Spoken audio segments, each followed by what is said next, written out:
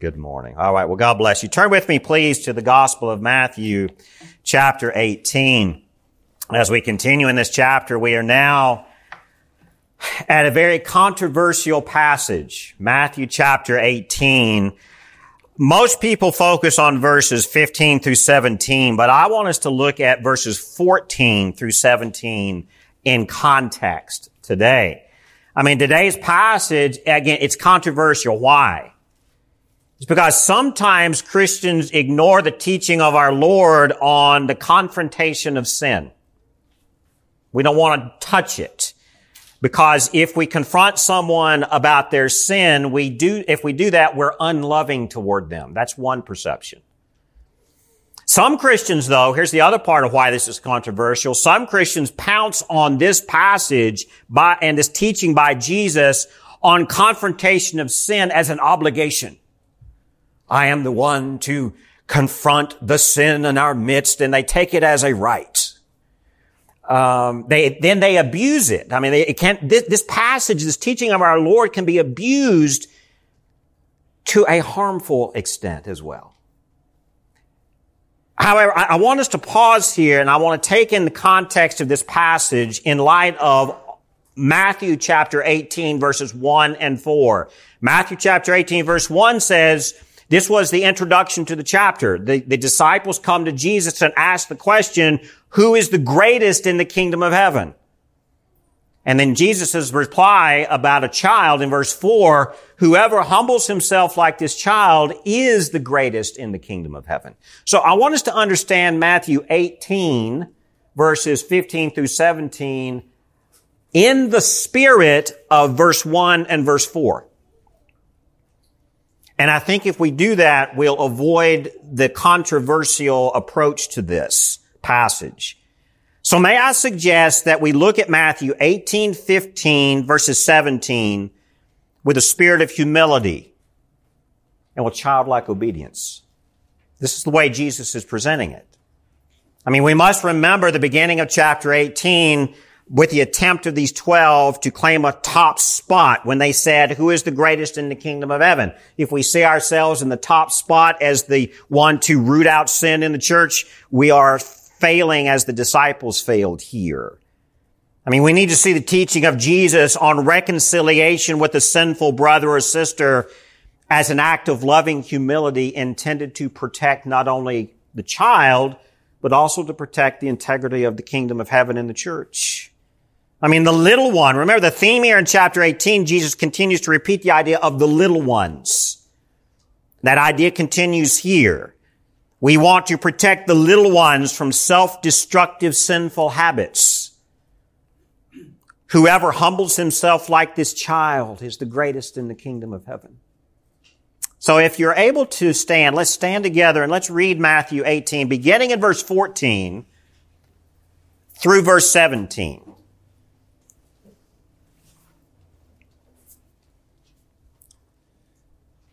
This is the words of our Lord Jesus Christ. So it is not the will of my Father who is in heaven that one of these little ones should perish. Verse 15, if your brother sins against you, go and tell him his fault between you and him alone. If he listens to you, you have gained your brother. But if he does not listen, take one or two others along with you, that every charge may be established by the evidence of 2 or 3 witnesses. If he refuses to listen to them, tell it to the church. And if he refuses to listen even to the church, let him be to you as a Gentile and a tax collector. I won't go on in verse 18 and 19. Truly I say to you, whatever you bind on earth shall be bound in heaven, and whatever you loose on earth shall be loosed in heaven. Again I say to you, if 2 of you agree on earth about anything they ask, it will be done for them by my Father in heaven. Verse 20, for where 2 or 3 are gathered in my name, there am I among them. Let's pray. Father God, we pause at the reading of your word and we hear the words, the voice of your Son, Jesus Christ, as he's instructing his 12 apostles, but he's also instructing us. Lord, when we have disagreements amongst each other, the root of that is sin. When we see a fellow brother or sister destroying themselves through their choices, we avoid confronting it because we do not want to hurt their feelings. But then, Father, we must. Out of love for them, out of love for your church, we must lovingly point out faults when it's necessary. But God, I pray that you would use this text as well to caution us to not elevate our minds and elevate ourselves to the point of judge and jury. That's not the point of the text. But God, I do pray that you would use this time for your glory to remind us that we are sinful human beings. Even as Christians in your church, we struggle in this sinful flesh.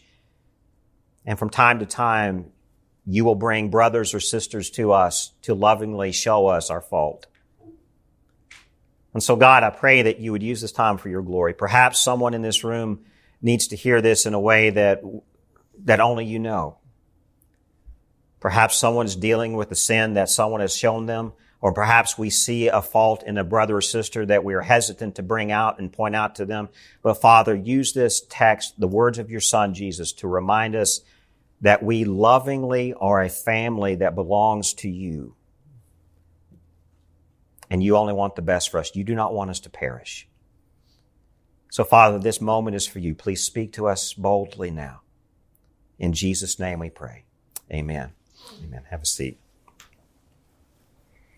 As I was reading, forgive me, I wanted to go on to verse 20. So we're going to be looking at verses 14 through 20 today. Amen. So we're going to look at all of this together. Verse 14, let's take a look here, because I wanted to start with verse 14 because last week when we were looking at the parable of the lost sheep, verse 14 summarized the whole intent of going after a lost sheep, and it's the segue verse into verse 15, showing us why Jesus is teaching this important lesson. I mean, as we begin to seek understanding here of verses 15 through 17, I mean, it's helpful to understand the context, isn't it? I mean, all of Jesus' sermon, all of chapter 18, remember, is one sermon of Jesus to his 12 apostles. It's almost, scholars almost see it as a summary of the Sermon on the Mount in a way. But it's one teaching moment with his disciples brought on by the arrogant pride of his disciples wanting to know who is the greatest. They wanted the top spot in the kingdom. And Jesus uses this as a teaching moment to even point out their sin. And this is what's happening here. So I think in verse 14, it's helpful to understand the context. I mean, the teaching of loving confrontation actually begins in verse 14. So it is not the will of my Father who is in heaven that one of these little ones should perish. Our Lord protects those he cherishes. He does not want any of his little ones to self-destruct, to perish in their sinful habits.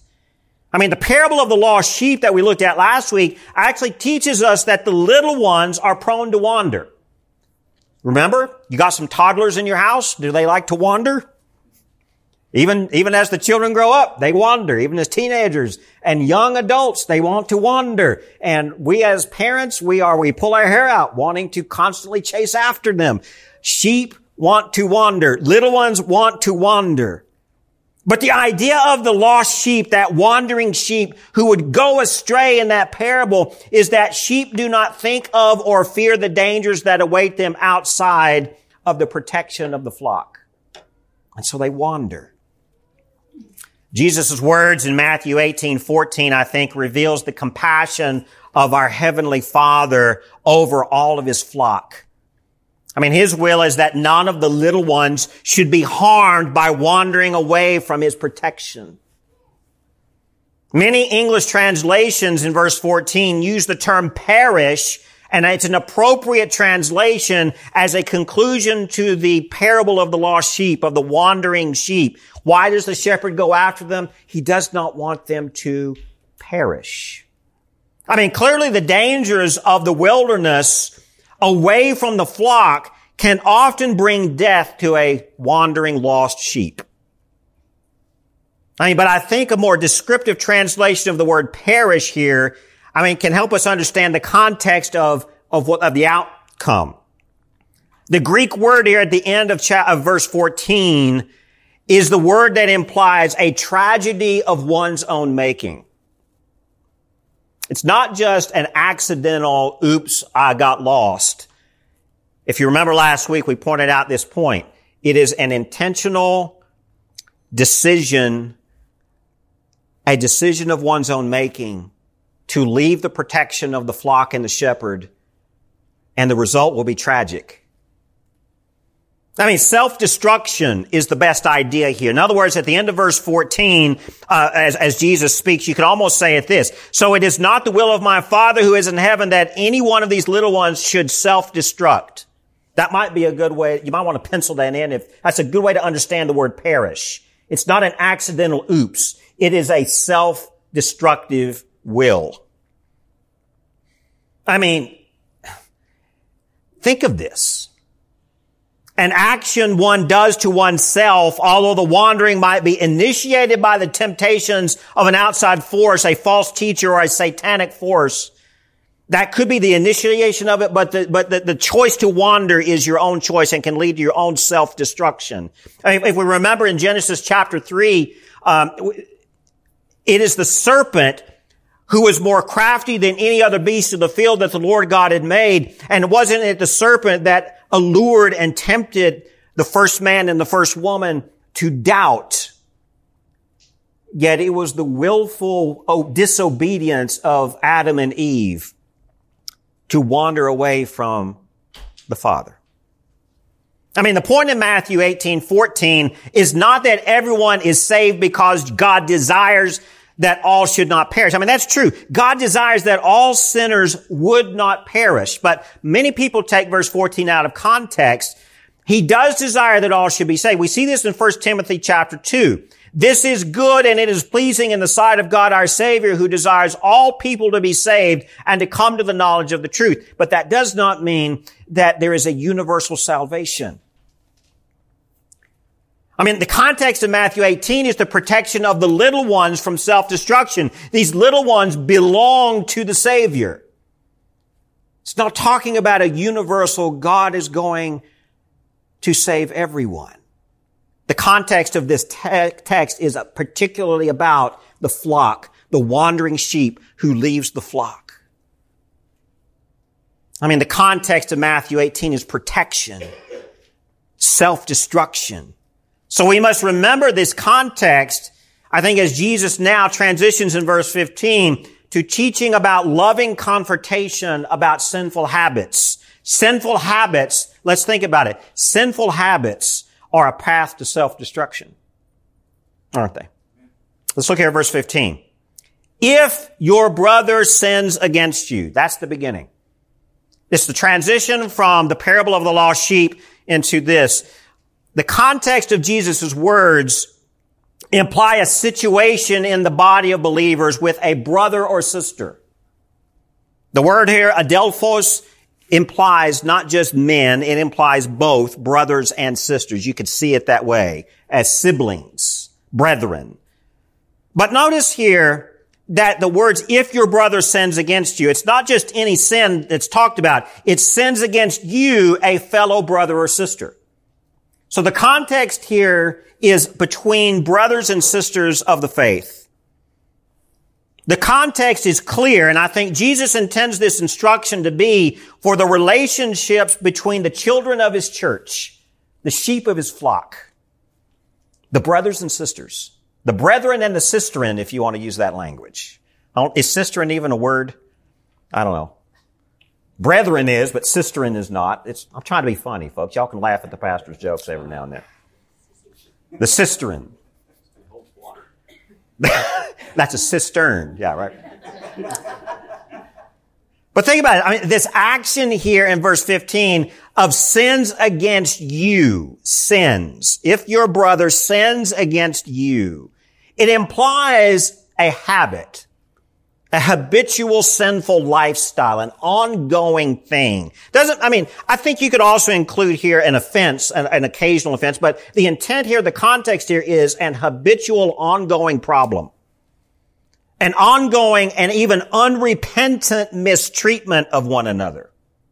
I think that's the context here. Remember that the foundation of Christian fellowship and Christian family is the eagerness to bear with one another. Colossians chapter 3, verse 13. Bear with one another. So in other words, The abuse of Matthew 18:15 is not, well, they looked at me funny and didn't say hello, so I'm offended. It's an ongoing pattern of sin between brothers and sisters primarily. I mean, we're to willingly endure with other believers despite our differences and frustrations. We love and forgive one another despite our quirks. I love y'all, but y'all got quirks. I know you love me and you love my quirks. That's the body of Christ, isn't it?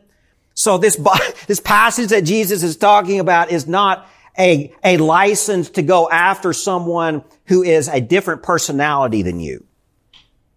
It's an ongoing sinful behavioral pattern. I mean, I think this is why many in the church avoid loving confrontation.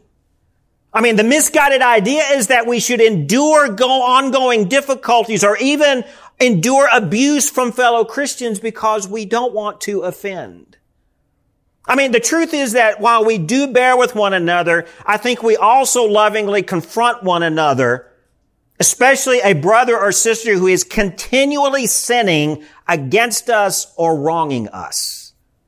I mean, the passage is not dealing with the occasional, again, misspoken word or someone just had a rare bad day. If somebody's having a rare bad day and you know it's outside of their character, that's where we bear with one another. The passage is not dealing with that. I mean, this is dealing with the habitual offense of sin between a brother or sister in the Lord. The habitual sin can be a personal offense between two people, or I think it can be an ongoing sinful lifestyle that one brother or sister sees as harmful to a person or harmful to the body of Christ. But let's also be honest. I mean, the sinful habits of one Christian brother or sister is an offense or an ongoing sinful habit that does harm the overall body of Christ, harms others. So I think here in verse 18 we could see harm, a brother or sister who sins against you can also be the broader body of Christ as well. I think that can be taken from this as well. I mean, just as the hard warnings of temptations that lead to sin will harm others that Jesus talked about in verses 5 through 9. Remember, he said, he was talking about the dangers of temptations that lead to sin and do not lead these little ones to sin. Temptations do not affect just us individually. Temptations can harm others as well. Especially if we submit to that temptation, that does not affect just us. It affects others around us. Sin is not just a personal problem. It is a communal problem. All of chapter 18 has been building to this lesson in verse 15, I think. I mean, I'm going to argue that this could be a parable on its own or a continuing illustration of the parable of the lost sheep. I mean, a pure definition of a parable is a story, an illustration to make a point. And I think verse 15 is continuing the illustration of the parable of the lost sheep. It's giving a practical example. It's a hypothetical, if you will. It's an if-then story. It's a segue, I think, between two parables. Because you got a parable of the lost sheep before it. You have the parable of the unforgiving servant after it. So is verses 15 through 20, is it a parable in the traditional sense? I don't think so. It's not. But then at the same time, it's a story. It's an if-then hypothetical. I don't know. Maybe I called it a parable on its own. I don't know if it fits the traditional definition of a parable, but it is a story. It is a teaching moment that connects two other parables. I mean, the 12 apostles up until this point have been taught by our Lord, you must correct yourself. You are misguided in your thinking that the greatest in the kingdom of heaven is the one with power.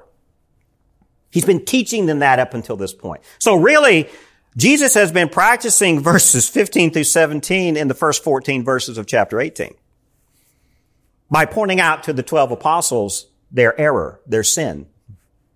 That's one way that we can help someone understand their sin, by teaching them parables and stories. That might help. But I think that's what Jesus has been doing here. So now he's looking here. The 12 apostles have to learn to correct their own selfish pride, their childish desire to be the greatest. They have to correct this sinful habit before they're able to lovingly correct others and lovingly correct the little ones who are caught in habitual sinful lifestyles, because the discipline of the self involves obedience to Christ, modesty in their self, and gentleness. Because chapter 18, verse 1, there was really no meekness or gentleness in that verse, in that question. Who's the greatest in the kingdom of heaven, Lord? Is it me? That's not very meek. It's very prideful, isn't it? And I think Jesus is doing, he had to correct that in them before he came to verse 15. So now Jesus shifts his sermon to prepare his 12 really to be their brother's keeper and the proper way to bear one another's burdens, because these 12 will take over the leadership of the church as Jesus departs and ascends to heaven. Jesus is preparing them here. I mean, he first teaches in the parable of the lost sheep of the little one who is wrong, one that goes astray, who gets lost. Now in the second parable, I'm going to say, if this is a parable, you could call it the parable of the sinful brother or sister. I think we see a lost brother or sister, a lost sheep who is wandering, having settled into immorality and antisocial sinful habits. This brother or sister here now sins against the other brethren by being unfaithful, by being immoral and hurtful. In contrast, I think this wandering soul in verses 15 through 17 is disobedient, immodest, and harmful. Sin is no longer just the allure that takes him or her away from the shepherd. Sin is now a life. It's a habit. It becomes the essence of this brother or sister. It becomes who they are. That's the context of verse 15. I mean, it's important to note here that Jesus' teaching here in the sermon ushers in a scenario, a scene that time has developed. If your brother sins against you, then go to them. This sinful brother or sister has shown over time an unfaithful or immoral or hurtful behavior towards themselves and towards others in the church. I mean, this is not just a random first offense. It is not instead, it's an ongoing problem that can no longer be kindly overlooked. So if you get to the point of verse 15 with a brother or sister in the church, I would say that there has been something ongoing that you cannot ignore. Let me come talk to you about what I see. Let's look here at verse 15. If your brother sins against you, the next part is, go and tell him his fault. How? Between you and him alone. Privately. Lovingly. Jesus' words here are in the imperative. In other words, it's a command. He commands the brothers, the brethren, particularly these apostles who will have authority, to go and tell or to confront evil behavior when it is evident. Too often, I think Christians misapply Jesus' teaching back in the Sermon on the Mount from Matthew chapter 5, that we are to turn the other cheek when in the face of evil. And so when we see evil amongst a brother or sister, we want to turn the other cheek. And that is that we're not to judge others. That's Matthew chapter 7, right? Don't judge lest you be judged. Oh, turn the other cheek in the face of evil. People take that and misapply it here. I mean, it's difficult to confront a brother or sister that we love dearly, isn't it? How many of you like confrontation? I hate it. I dislike confrontation. I know most people, you avoid confrontation because it is very unpleasant. But Jesus' words here are intended to protect the soul of the brother or sister. You could even say protect the little one here. I mean, his words to confront the sinful brother or sister is, in verse 15, is in the spirit of verse 14. It is not the will of my Father who is in heaven that one of these little ones should perish, or like I said, should self-destruct. That's the spirit of verse 15. He commands to confront. It's also the spirit of Matthew 18 verse 4. Whoever humbles himself like this child is the greatest in the kingdom of heaven. Humility and desire for the loving protection of someone to not self-destruct.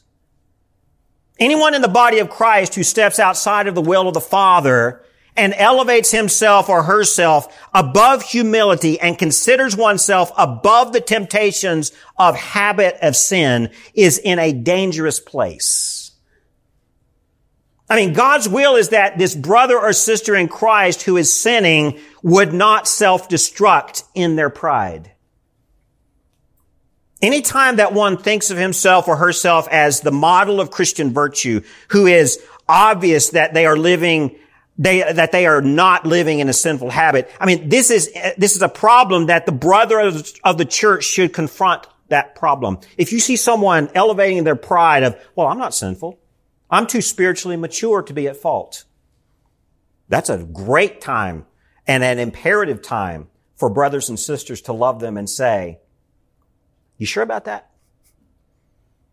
I mean, there's a responsibility here to restore a sinful brother or sister. I mean, the disciples here, the apostles here, they have an obligation to protect this little one who has gone astray beyond just being a lost sheep. Gentleness and honesty are necessary here, but this gentleness cannot be passive either.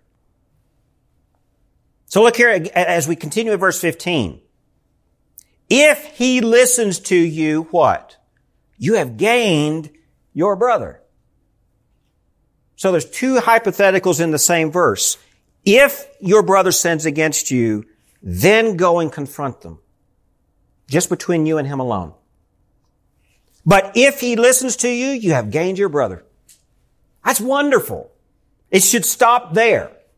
99.9% of the time, if a loving brother or sister comes to you as another brother or sister in the faith and says, I love you, here's what I see, just hear my heart.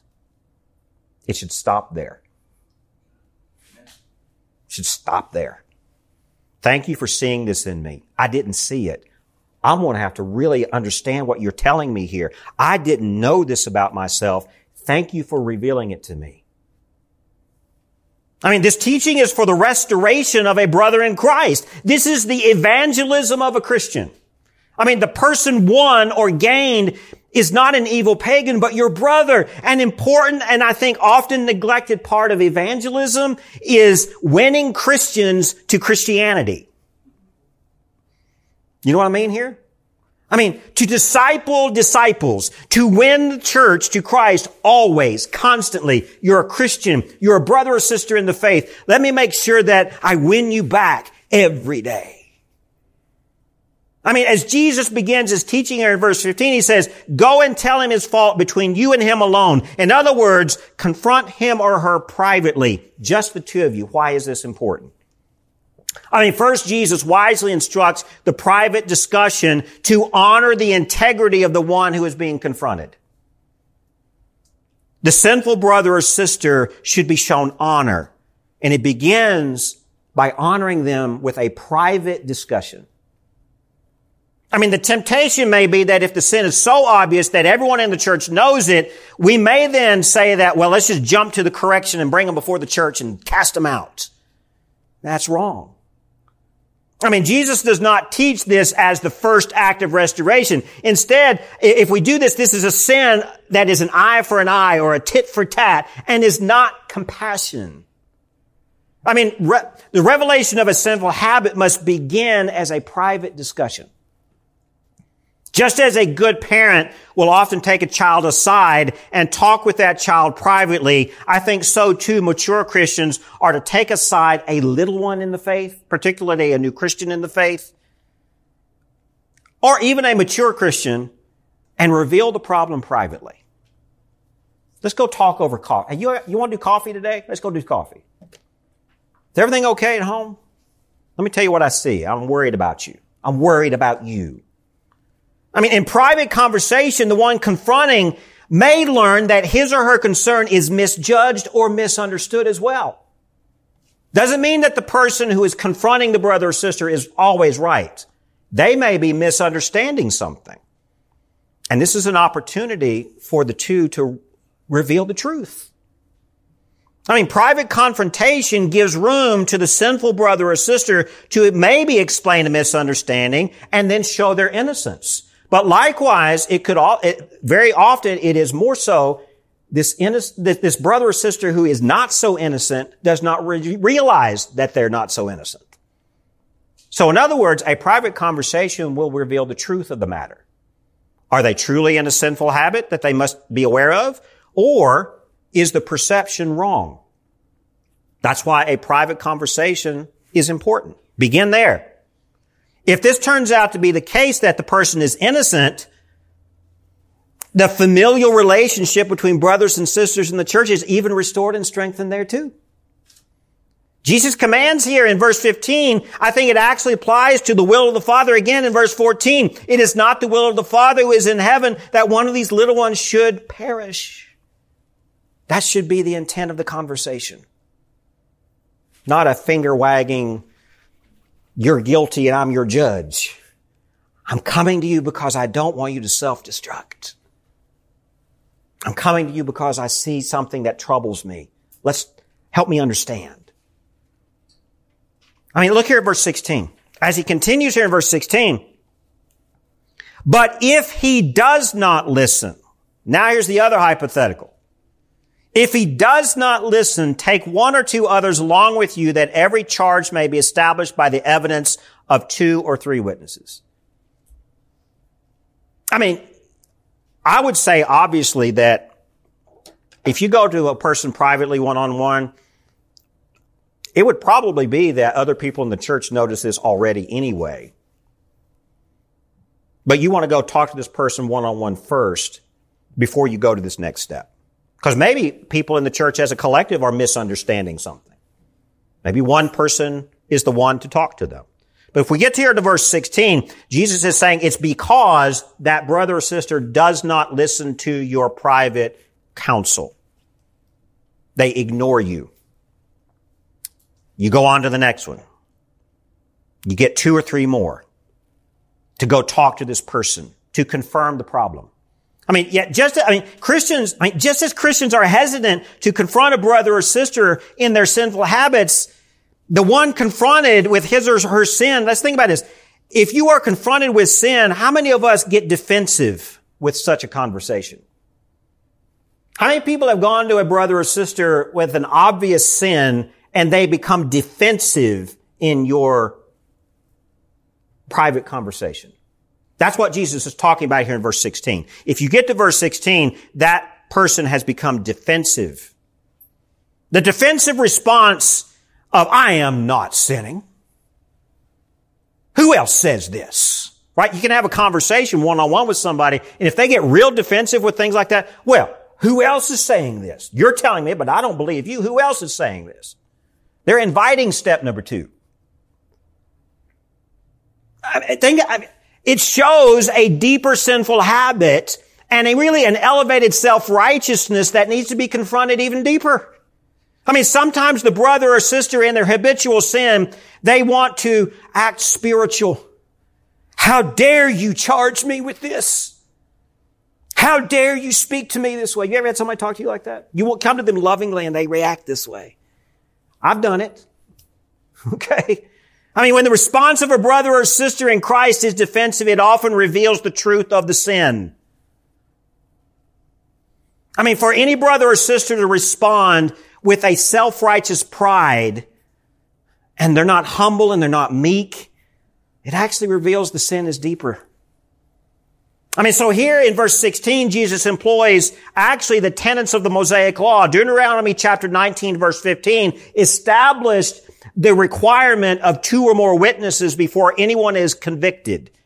It says, a single witness shall not suffice against a person for any crime or for any wrong in connection with any offense that he has committed. Only on the evidence of 2 witnesses shall a charge be established. Deuteronomy 19:15. Now here's the problem. The sinner who is being confronted one-on-one, who jumps to this automatically, is ignoring and rejecting the loving compassion in verse 15.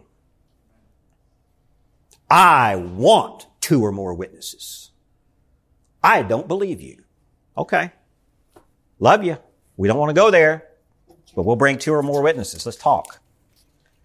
I mean, the second step in restoration of a brother or sister who's caught up in this sin ensures patience. Jesus is establishing patience here in this. I mean, it guarantees that a single person is not falsely stirring up problems with another brother or sister and falsely accusing them. I mean, it further ensures that even the little ones, the lost sheep, are not harmed even further. I mean, remember, the purpose of this teaching is following the parable of the lost sheep and is intended to protect the soul and the integrity of the little ones. Jesus is teaching this in this spirit. I want to protect them. I mean, going to this sinful brother or sister as a group of 2 or 3 actually guarantees that the observation, the confrontation of sin is objective and not just a personal vendetta. I mean, if 2 or 3 people see the same issue, there's got to be some truth to it. You got to uncover that truth. What is it?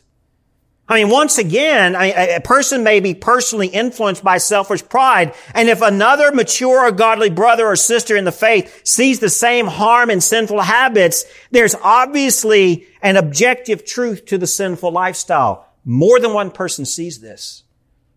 I mean, certainly a Christian brother or sister will see the love of others and the truth revealed that they might be blind to themselves, you would hope.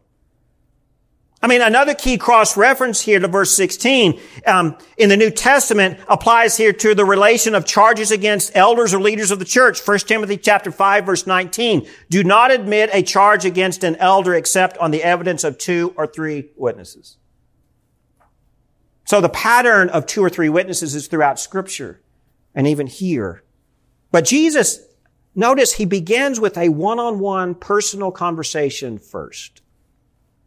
99.9% of the time, that should be enough. Yet it's important to notice here that Jesus' greater gentleness here goes beyond the legal demands of the Mosaic law of Deuteronomy 19. That's the point.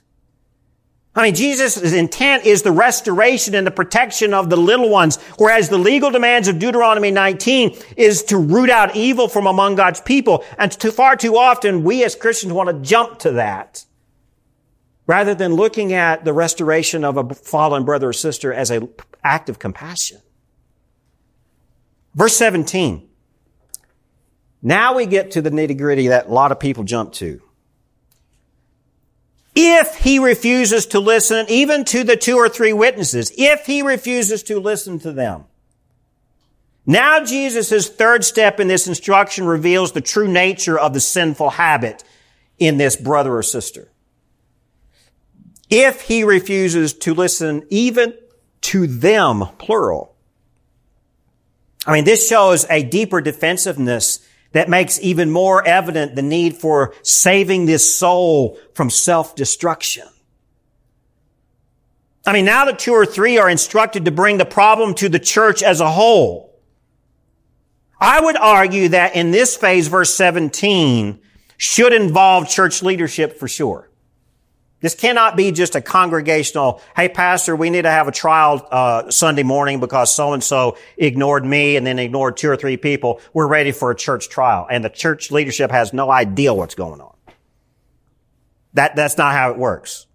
I think here clearly church leadership should already be involved. As a matter of fact, I think it is often helpful and necessary that at least 1 or 2 of the witnesses that go in verse 16 should be a pastor or an elder in the church at that point. Because if the issue must be brought before the entire church, leadership needs to guide this. It can't just be an angry mob going after one soul. See the point?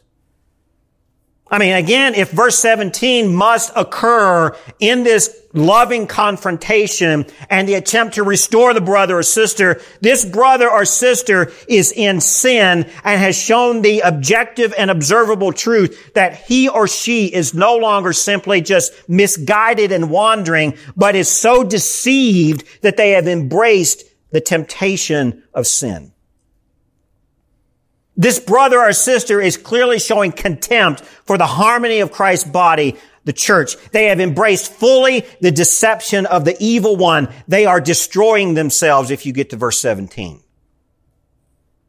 Secondly, this third step may involve a group of 2 or 3 that try to confront the sinful brother or sister so discreetly that the leadership of the church heard the problem for the first time. If this is the case, I would say the leadership of the church should now begin back at step 1 and let the leadership start at step 1 and go through the process. Perhaps the intent of verse 17, tell it to the church, may be that the congregation, 2 or 3 or more, should just come tell it to the church leadership. Maybe that's what tell it to the church means. It just depends on the scenario. I'm just telling you, you have to take these case by case. This is not a legalistic do it this way or that. What I'm saying is maybe the definition of tell it to the church is go to the church leadership with it. And let the church leadership now take over. The words here from Jesus do not clearly mean that verse 17 is a call of a public trial before the church. It may come to that, but if a problem of sin comes to step 3 of verse 17, then the greater authority of the church, either the elders or the pastors, it should include the congregation as a whole, but the leaders of the church should lead the congregation. The issue has grown to such a serious level. This is not just individuals in the church taking the law into their own hands anymore. Now, if and only if the church concurs with the concerns of the group of the 2 or 3 witnesses, then the church herself gives the sinful brother or sister a third and last opportunity to see the habitual sin. Verse 17 is not an automatic condemnation. If he refuses to listen to them, tell it to the church. And in that, I would hope and pray that that sinful brother or sister would see, maybe for one last time, I am wrong. And if he refuses to listen even to the church, let him be to you as a Gentile and a tax collector. That is a rare occurrence in the church, but unfortunately it does happen. But the intent here is not to condemn or judge a person and say you are no longer even in the loving salvation protection of our Lord anymore. We still will pray for you, and we will pray for your restoration and your coming back into the fold. But for the time being, they need to go. Consider them as a Gentile or a tax collector. But remember, even in that, even as you consider that person a Gentile or tax collector, the intent here is to protect him or her from harm, not to satisfy an agenda. If the church does not concur, though, look at this, in verse 17, if the church does not agree as a whole that this person is in sin, now the church turns the issue away from the accused individual and to the deeper sin of the witnesses, plural, who brought all this up. Now you've got a deeper issue. I've seen this happen in churches before. A small group of power-hungry people plot and manufacture charges against those they fear or do not like. And they use this passage as their shield. Got to be careful there too. I personally see that the authority of the church leadership actually directs all of this, especially verse 17. The church leadership may only announce to the church congregation the steps and the outcome of the discipline. There may not be a, quote, public trial. Maybe that the church leadership in a group asks this person, we love you, but you're in sin. And until you repent, you are no longer part of the fellowship. That may be that. It doesn't need to be a trial, but it could be. I personally see here that the church leadership is the ones who control it. But Sovereign Grace Baptist Church, we desire a group of elders to lead like this, to deal with discipline like this. This is why I'm prayerfully asking men in this church to answer the call to step up as elders in these kind of situations. We're a young church. You've heard me from the pulpit before say I've asked men over the years to step into this role, and some have politely said no. Others, the Lord has called to other ministries. They've left us. Nathan and I were praying about this morning and talking and commenting about how this church in the last year has become a totally different and new congregation. It's almost like a turnover. But again, nothing out of animosity. It's just people have either moved for jobs or they've moved to ministries and we're new. How many of y'all are, most of you in this room, you've been here for a year, maybe a year and a half or less, 2. See my point? So this is a plea from the pulpit, men. I'm praying for men, godly men who I've talked to already and some I'm going to talk to again. We need to have a more structured eldership now. We're no longer just a baby church. Let's hear at the end of verse 17. If he refuses to listen even to the church, let him be to you as a Gentile and tax collector. It is no small matter here when a body of Christian believers decides with humility and actually broken hearts that a person who is once a brother or sister becomes so sinful and obstinate and defensive, they can no longer be considered a brother or sister. Verse 17, it should be the most painful process for the church. It's in this situation of Matthew 18:17 when the brother or sister is considered a Gentile or a tax collector, he or she is no longer seen as a fellow believer. The entire congregation is involved here, again, by the guidance of the church leadership. But often, again, the perception of this is harsh and serious discipline. Some churches, and traditionally more independent churches, fundamentalist churches, will use the practice of shunning. You ever heard of that idea? It can be cruel and legalistic. But I want to caution us that that is not what Jesus is intending in verse 17. I don't think he intends the outcome of shunning. He does intend the outcome of restoration. The intent of Matthew 18:15 through 17 is to protect, remember, the little ones from the self-destruction of sin. Remember the lesson on temptation again? Temptation is the not necessary consequences of temptation that are sin now dominates all of creation and we're dealing with it. But this does not mean that the Christian brother or sister is to submit to it. That's why verses 15 through 17 are here. If we are caught up in our sin, we have brothers or sisters who can lovingly come alongside of us and restore us. We have taken enough time here. I just want to briefly, I know it's a little bit of time, I want to briefly look at verses 18 through 19 because I kept reading because I think it's important. Following verses 15, a lot of people stop at verses 15 through 17. And then they take verses 18 through 20 and pull it out as its own little text. But they're all connected.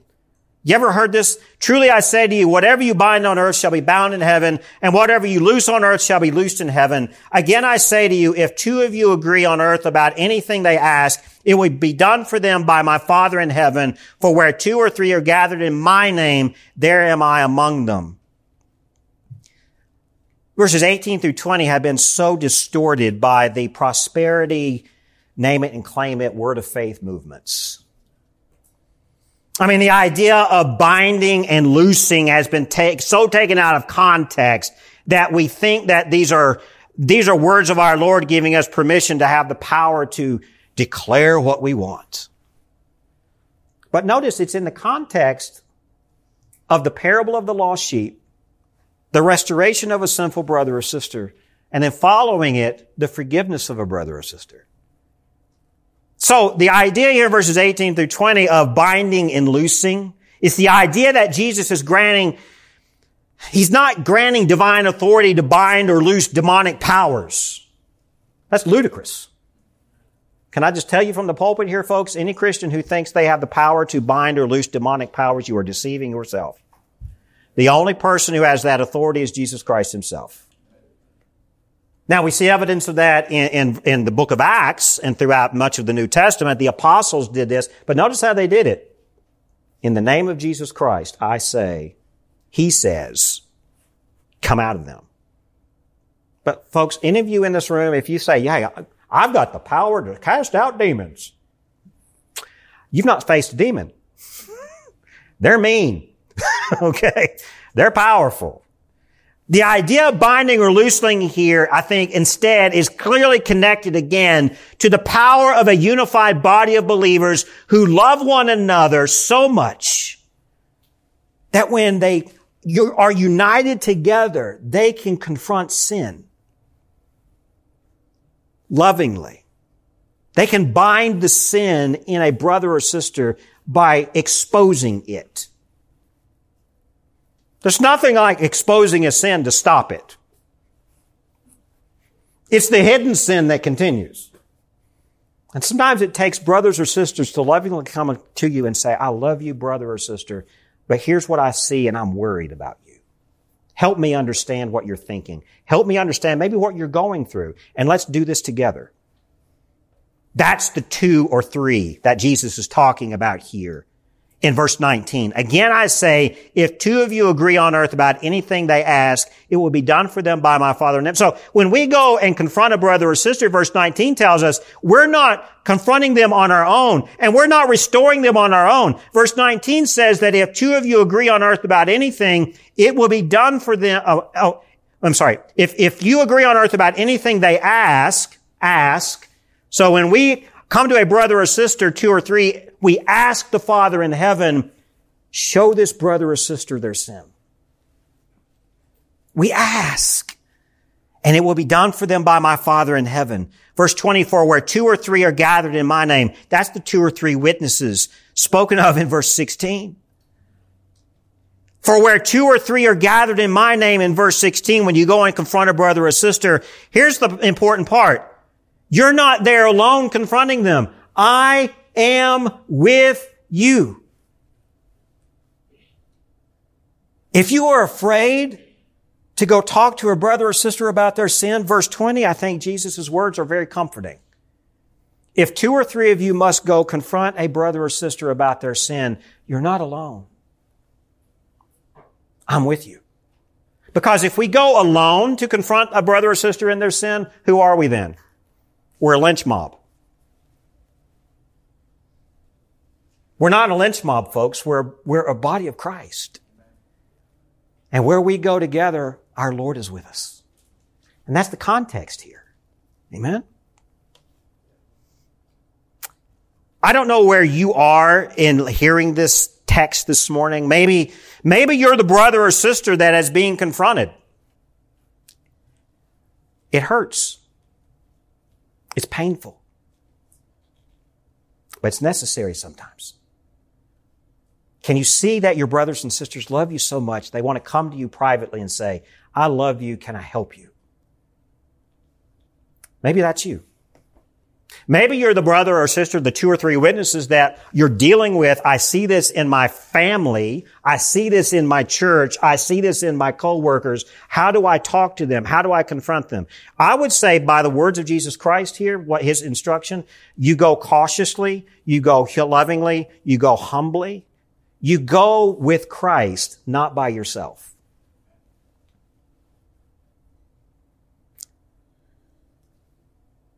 Folks, this is the text of Scripture that, again, has been so misunderstood by both sides. I don't want to confront because I'm supposed to turn the other cheek and I'm not supposed to judge. Or, I want to be the judge and I want to purge evil. Both extremes are incorrect. Jesus is using, notice, again, I want to bring this out one last time. Remember here that it's sandwiched between 2 parables, the parable of the lost sheep and the parable of the unforgiving servant. I'm arguing here, maybe I need to do more research. Maybe I can form an argument, a theological, doctrinal argument, why this might be its own parable. I don't know. The parable of the sinful brother. I don't know. But it's a teaching moment. But notice here, I want to bring out one last point here. In verse 18 and through 20, when Jesus says, whatever you bind on earth shall be bound in heaven, and whatever you loose on earth shall be loosed in heaven, when it talks about the sin of this brother or sister, the idea here in verse 18 of shall be bound is actually, you could translate it, shall have been bound. It's already bound. The sin that controls us, the sin that puts us in prison, has already been bound by our Savior. So when we go and we confront a brother or sister in the faith, that sin that they're dealing with, that they're struggling with, that temptation that is misguiding them, It's already been bound by our Savior. It's already been loosed by His blood. The trap that we are in is no longer trapping us. That's what Jesus is meaning here in verses 18 through 20. I am there amongst you, and it's already been taken care of, but I'm going to use you, my church, to reveal it. How many of y'all are ready for that? Again, let's not go eagerly out and find sin in people and uncover it. I catch people doing that. You're going to have a one-on-one with the pastor. And I hate one-on-ones with the pastor. I hate one-on-ones like that. I love one-on-ones with, hey, how can I listen? How can I help you? What's going on in your family? I love those kind of one-on-ones. I hate the one-on-ones with, you know what? We got a problem here we need to talk about. I hate those. I hate them with a passion. I don't enjoy it. But Jesus is saying that sin must be revealed. Error must be corrected.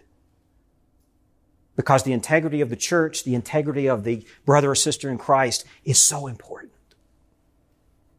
So as we leave today, I pray that you see yourself in that way, that you see that Christ loves you so much that He's right there with you, and He loves you so much He doesn't want the sin to corrupt you or control you or trap you anymore.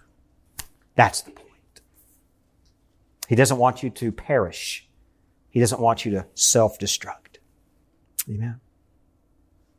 Let me close with some prayer. We're going to transition now into a time of worship at the Lord's table. Let me pray first. Father God, we thank you, Lord, for your word. Lord, none of us like to be shown our sin. This is why we avoid you. That's why Adam and Eve ran from you in the garden when their sin was shameful.